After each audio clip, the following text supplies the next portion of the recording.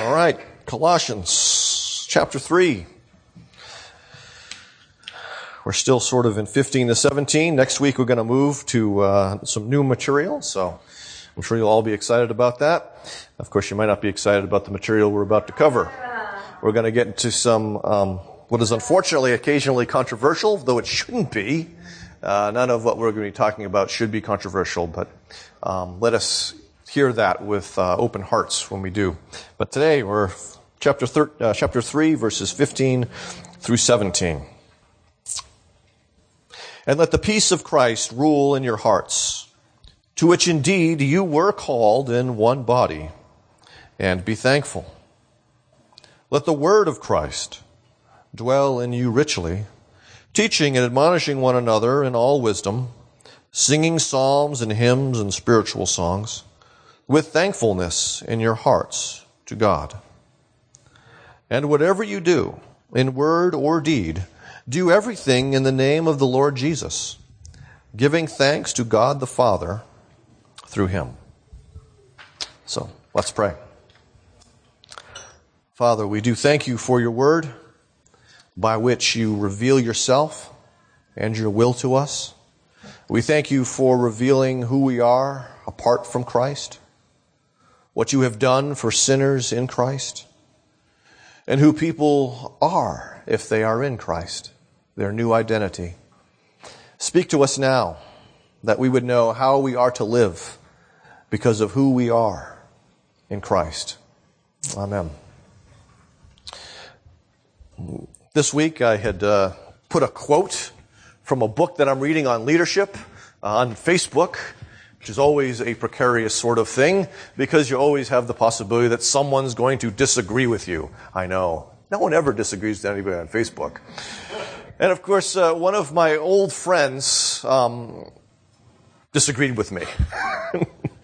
And we had a rather short discussion. It was not ugly in any way, shape, or form, but a short discussion about leadership on Facebook.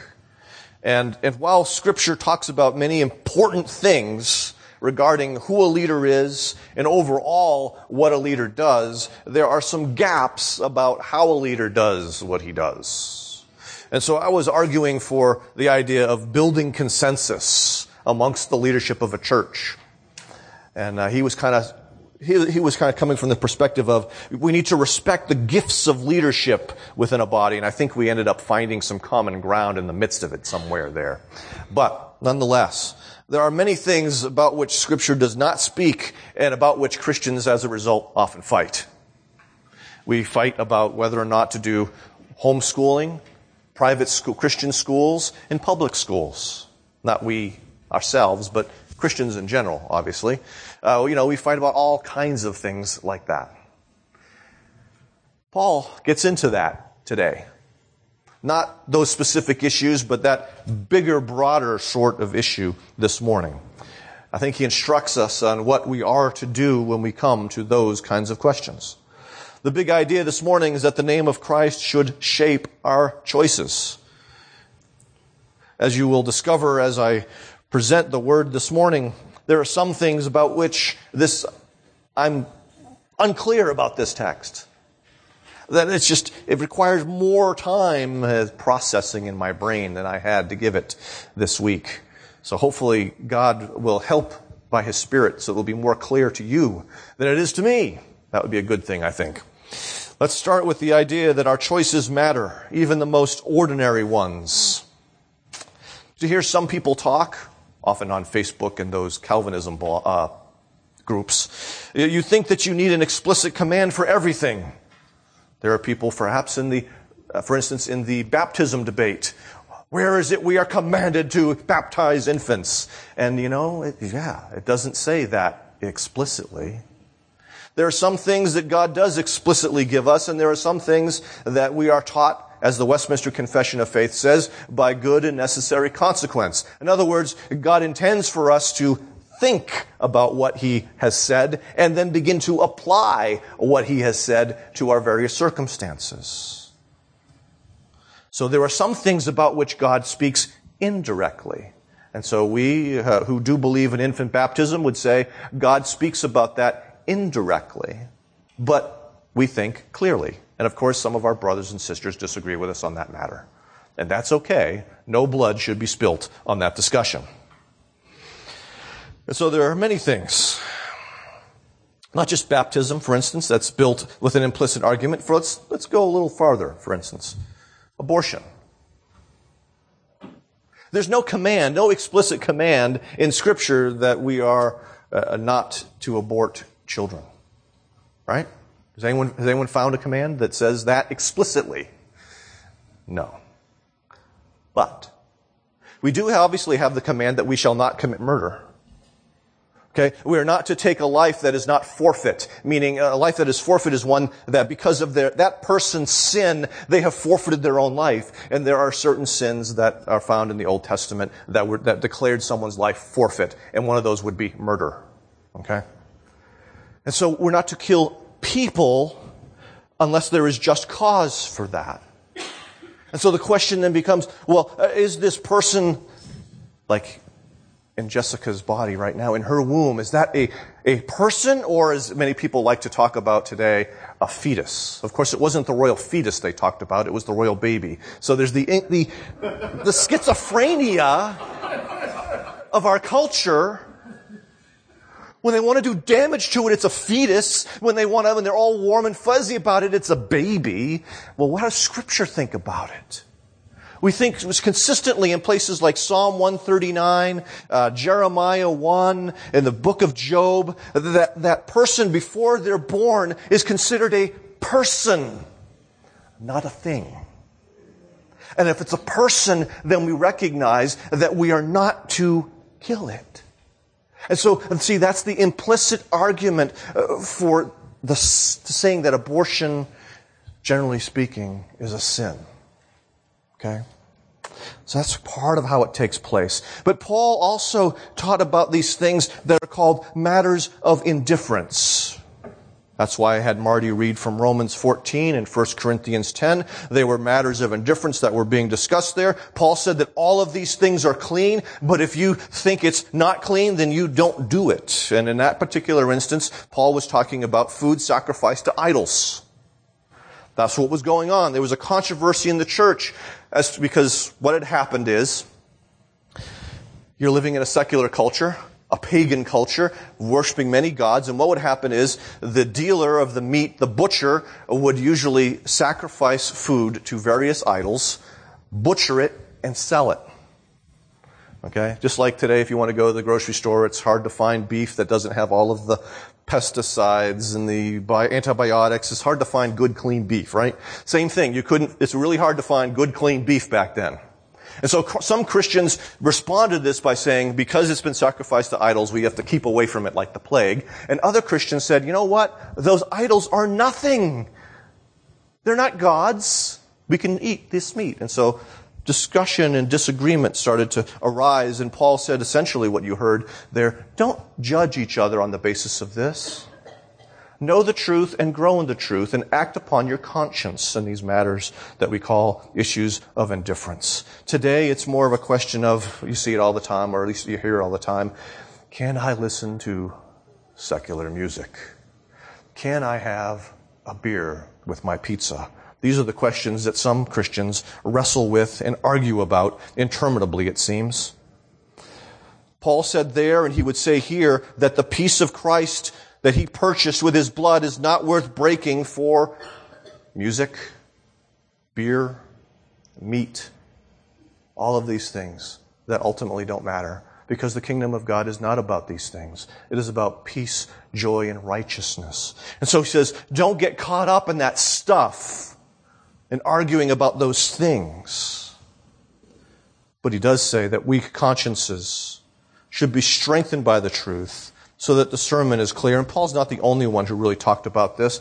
Hebrews 5 also addresses this, because Hebrews 5 was talking about how they should already be teachers, but they were weak in their faith. They were really still immature. And he says, for I tell you, solid food is for the mature.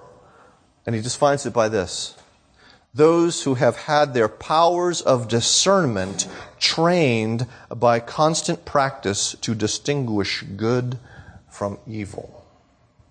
And so the mature person has a biblical understanding of good and evil. Knows that which is good, knows that which is evil. It doesn't happen automatically. It says they've been trained by constant practice. And so this is a person who's always thinking through the moral dilemmas, the questions that come before him. So then, in addition to these matters of indifference, there are matters to which little or nothing is said. For instance, the specific person you're supposed to marry, or for those of you who are already married like me, you did marry. Okay? Which house you should buy. You know, if Alex was waiting for a word from God about which house he should buy, he would be waiting for a long time. Okay? Which car to purchase? Which job to take? These are questions we face all the time, and God doesn't always address these issues in the way we wish. We wish He would suddenly shine a light, boom, right down on the person that we're going to marry, or the house we want to buy, you know. I'd like that to be easy sometimes. But that's not how God does things. And as a result, we as Christians can go to two extremes based on our personalities. There are some who go to the extreme of thoughtlessness. They say, Christ has died for me, I'm forgiven, and so I'm just going to live. And so they don't give a thought as to the choices aside from what is clearly sin and clearly not sin. Okay? Some people just do whatever they want to do. They don't think about it. And on the other hand, there are people who essentially get paralyzed. They overanalyze things. They just they never do anything because they're always trapped in this cycle of trying to discern the secret will of God. And there's a reason why we call it the secret will of God. Okay? Anyway, we'll get back to that in a little bit. We go to extremes, but Paul here says, whatever you do in word or deed. And so, in other words, Paul is addressing all of the choices that the Colossian Christians were going to make, which also means he is addressing all of the choices and decisions that we are going to make. From the things that are clearly taught in the law, to the things that are implicitly taught in the word of Christ, to the things of indifference, and to the things that are not covered at all. Whatever you do, word or deed, functions as a shorthand for all of our life choices. Whatever you speak, whatever you do. And this means that we should not be thoughtless about our decisions regarding, the ordinary things of life. Shouldn't be thoughtless. Whatever you do or say should not break God's law or its implications.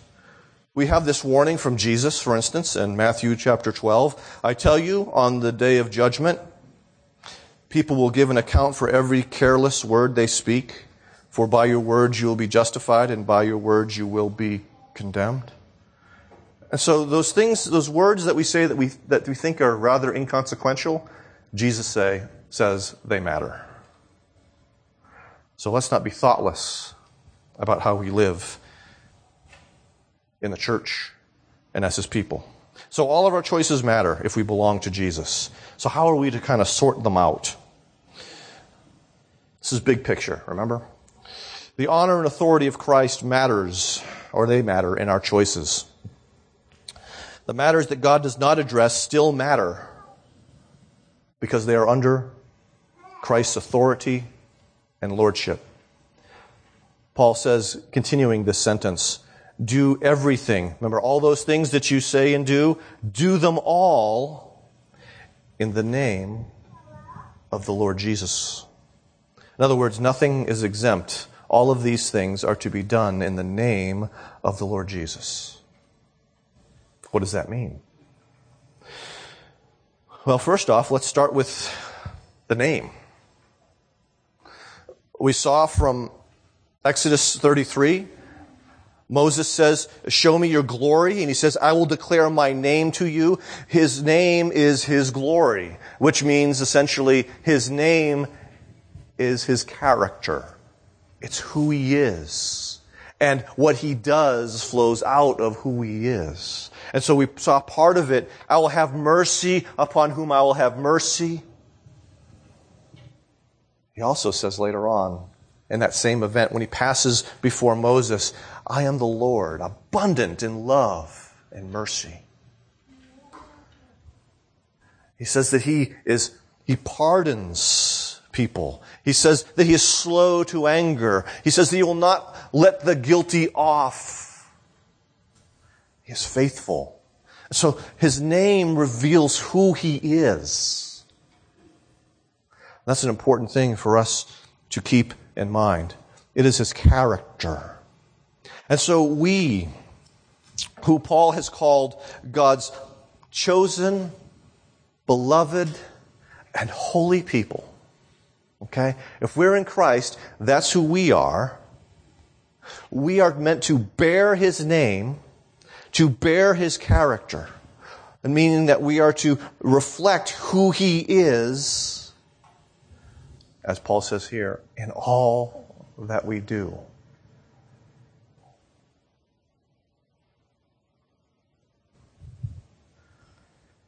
Let's go back to Facebook for a second. Haven't we all run into those people who will verbally abuse others, who will drop all kinds of profanity? Maybe I have the wrong group of people on my friends list. Maybe I need to hit some deletes. But the next minute, what they're doing is they're putting up some cute little meme that quotes from Scripture. It's an inconsistency. We are not to reflect that inconsistency. We are to be, remember that on Facebook, we are to speak and act as people who love Christ and love others who are in his image. Doesn't mean you don't disagree with people, but it means you don't do it disagreeably, in an ugly fashion.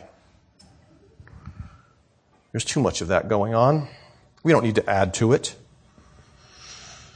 John Frame reminds us that Christianity is a public faith. It is to be carried out in the workplace and marketplaces as well as in churches and homes.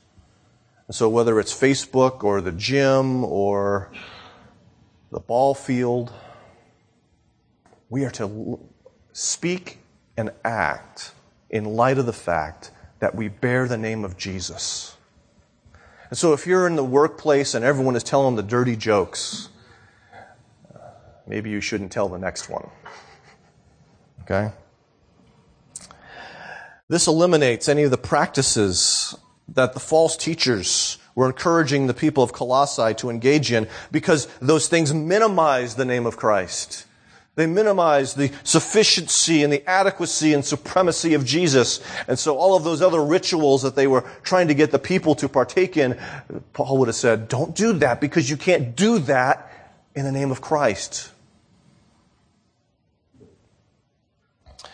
This also has to do with recognizing Christ's authority, because his name here is spoken of, the Lord Jesus. Not only is he God, but he is sovereign. He has authority.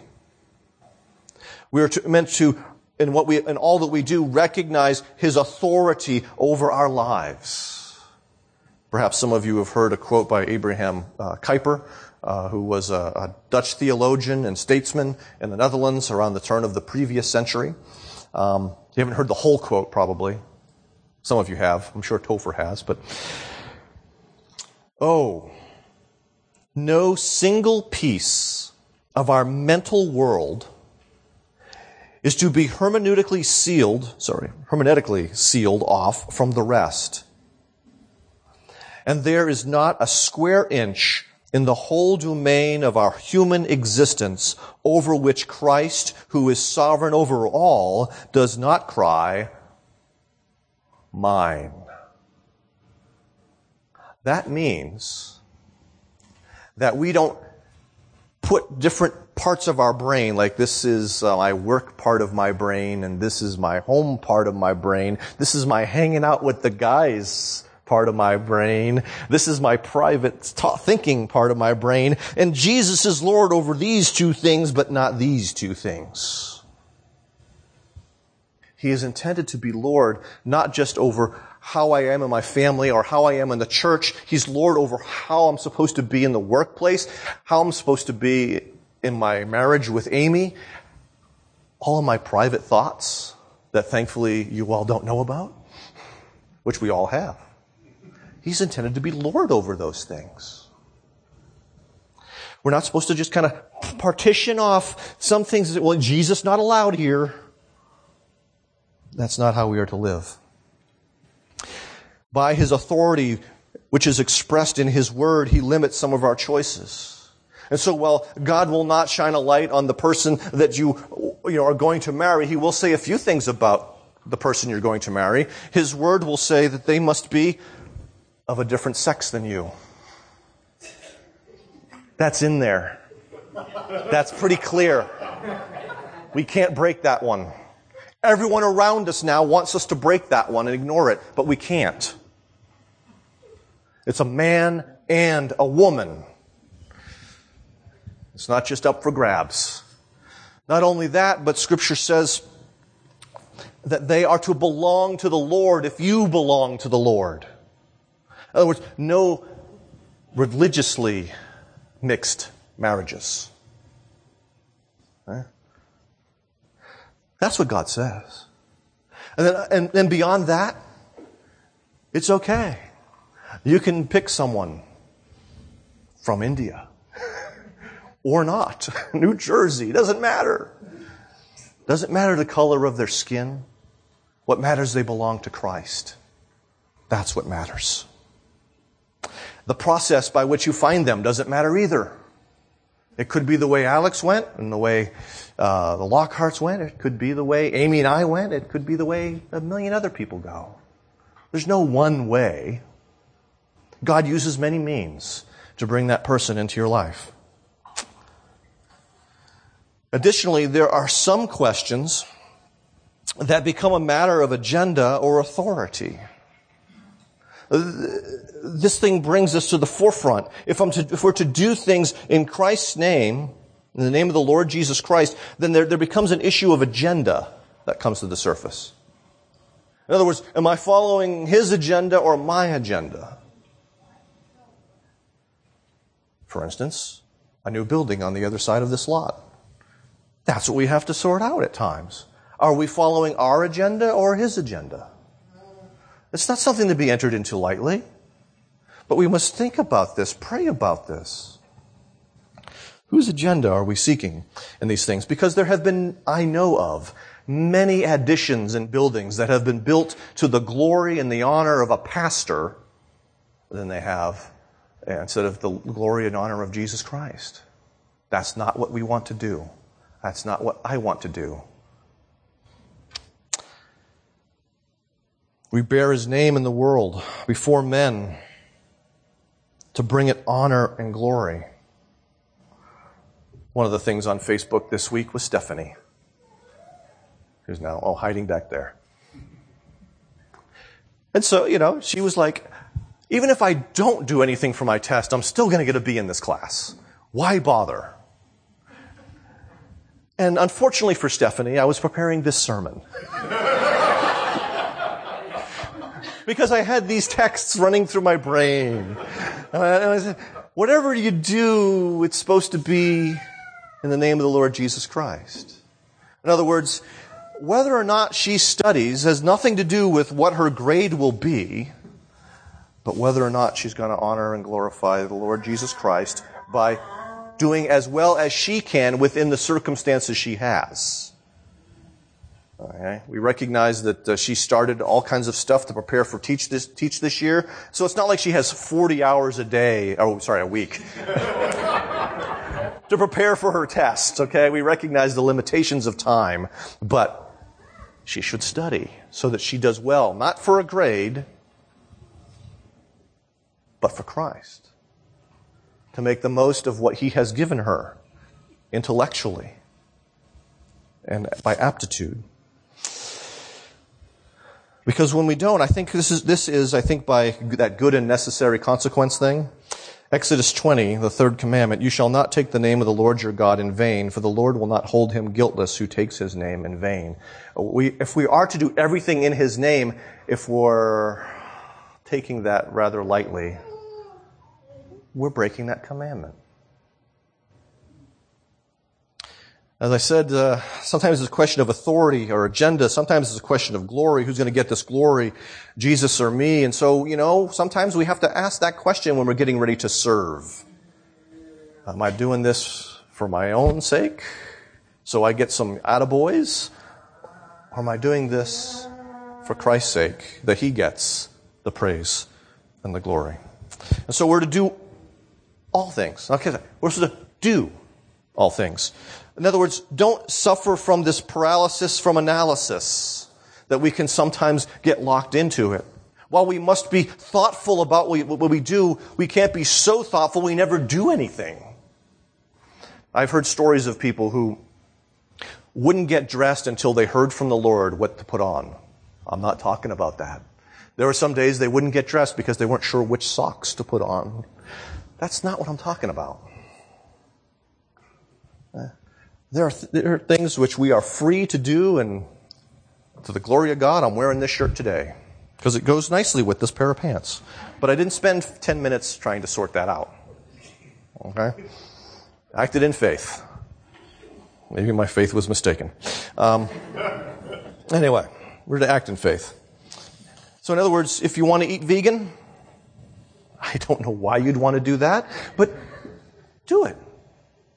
You're free to do that if that is how you want to eat. If you want to eat meat, if you like chicken fried bacon, go ahead. It's all right. Just don't eat it all the time. That'll be a quick path to the grave. If you want to do a particular career, and if you have the aptitude for what is required for that, try it. See what happens. Okay? If you're completely uncoordinated, don't try to be a professional baseball player. Just not going to happen. But you don't have to agonize for years over what to do. God wants you to do. Engage. Bring His name to these places. It's okay. In other words, Augustine put it this way. Love God and do what you want. Because if you love God, you're going to want to do His will. Probably just should have said that and be done with the whole sermon. All right? So the Lord Jesus is to influence all of our choices so that we bring Him glory and honor. And the third part is rather short, I think. We'll see. Our choices can reflect our gratitude to God, because that is where Paul goes next. This is not just a rational, analytical process. We are not to be Stoics who are sort of engaged in this process, completely unfeeling. All right? Paul says, do whatever you do in the name of the Lord Jesus, giving thanks. He ties these things together. We are to do these things giving thanks to God the Father through Him. Paul is connecting our choices to gratitude, and we need to make sure we are beginning to connect our choices to gratitude. Our choices should be rooted in gratitude, not ingratitude. Catch what I'm saying? In other words, they should not be rooted in the failure to trust God's goodness, but instead they should engage God's goodness towards us in all that He has provided for us. And so we are to give thanks, for instance, for God's saving grace. That we can only glorify and enjoy Him precisely because He has saved us from His own wrath due to our sin. And so gratitude is a biblical motive. It's not the only biblical motive, but it is an important one. We see also faith and love as biblical motives, but it is a biblical motive for obedience and service. That's part of why the Heidelberg Catechism brings that up, that idea of gratitude. We're expressing our gratitude in these acts of obedience and these acts of service towards others. And so if, you're getting ready to bring meals over to the Millers in the next couple of weeks, I don't want you to think, I have to do this. What I want you to think is, I'm glad to do this because God has saved me from my sin. God has placed me in a loving church, and I love Claire and Jim, and I want to help them right now. That's what I want. Because that is what Paul's talking about. Because that is what God wants. Not our begrudging because I have to's, but I want to because I have tasted of the goodness of God, and I want to share the goodness of God with other people. So part of it is our giving thanks for the saving grace. Some of it is giving thanks for God's provision that enables the opportunity for service. Meaning that He's given you things. He's giving you perhaps financial resources. Because if you don't have food, you can't bring anything over to their house, for instance. Or if you don't have money to put gas in your car, you can't bring stuff over to their house unless it's a short bike ride. I don't know. Okay? But you understand? Not only that, but sort of an aptitude for things. A gift and ability. There's certain things that I'm not sure. I want to invite Topher to come play my guitar on a Sunday morning. He may be thankful for God's saving grace, but he may not have the gifts to play a guitar in a worship service. Am I off the boat? Well, I haven't developed those gifts if I have. Okay. So, I'm not asking, God's not asking you to do something He has not equipped you for. Okay? So if you can't play guitar, don't think God is asking you to play guitar. Right? So that should be freeing for some of you. I can chant.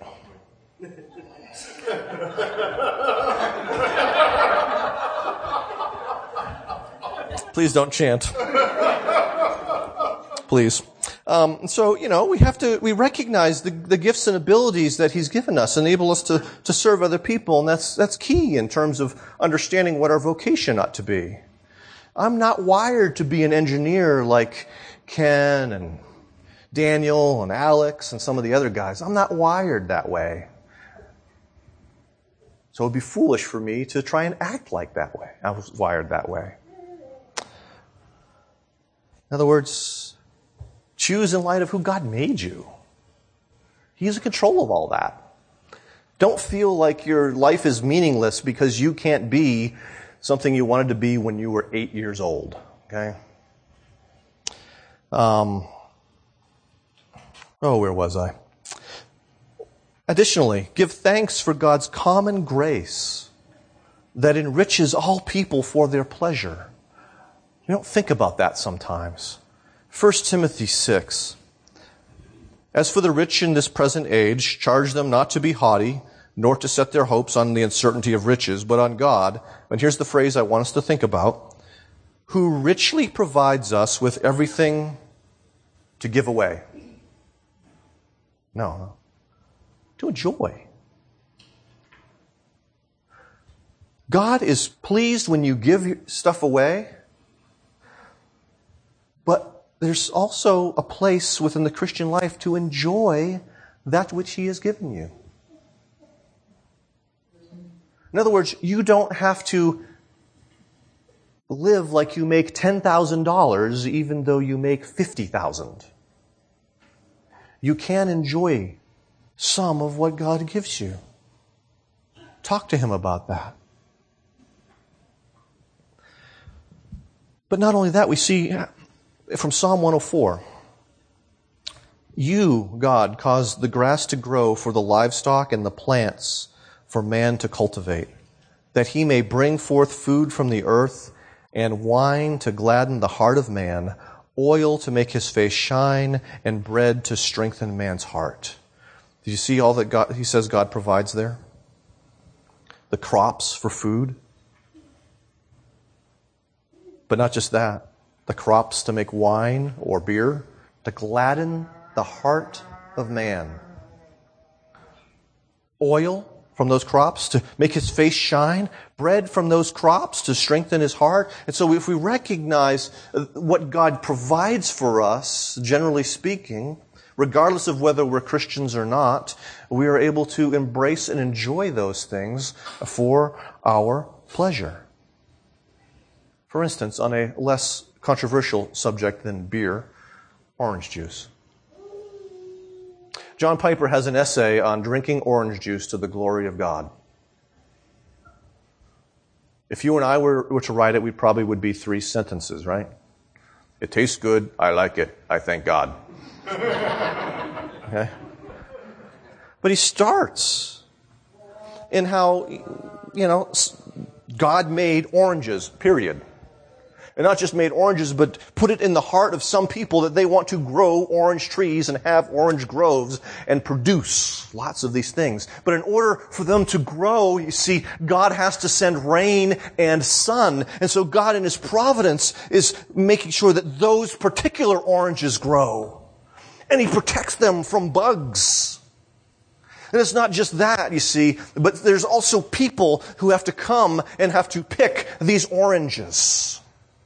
I've seen this. We had our church in Florida offer an orange grove, and sometimes I've watched them harvest the oranges, okay? And so there's people and machines that are used to harvest these oranges, but that's not it.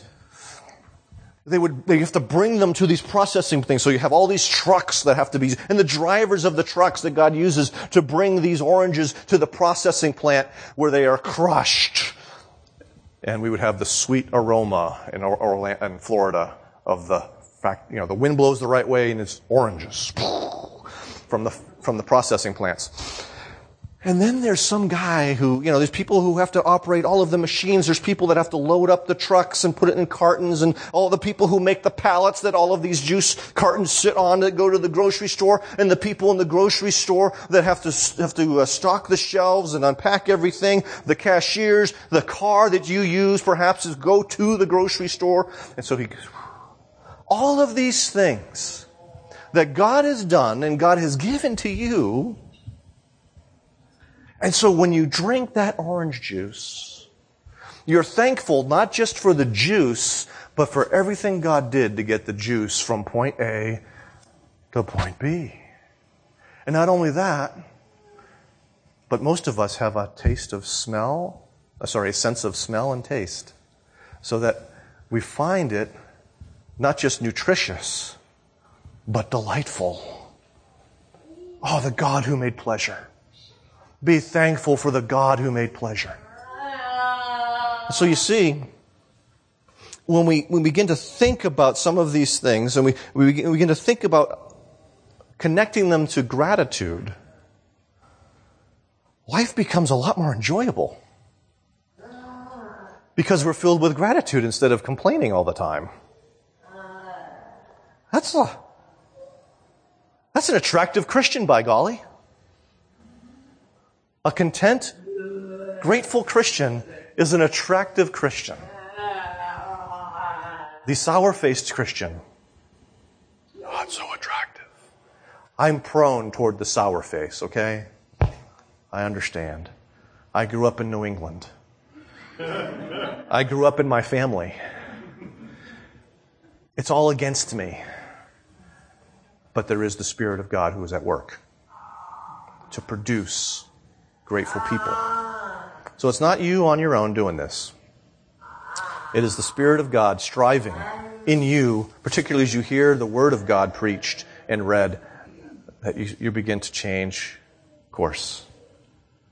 And so we live by faith in the supreme and sufficient Christ. His name is sufficient to shape our choices. His character, authority, and glory should be reflected in those who have been saved by His all-sufficient grace. And so we should not be thoughtless about our lives, but neither should we be so analytical that we don't even do anything.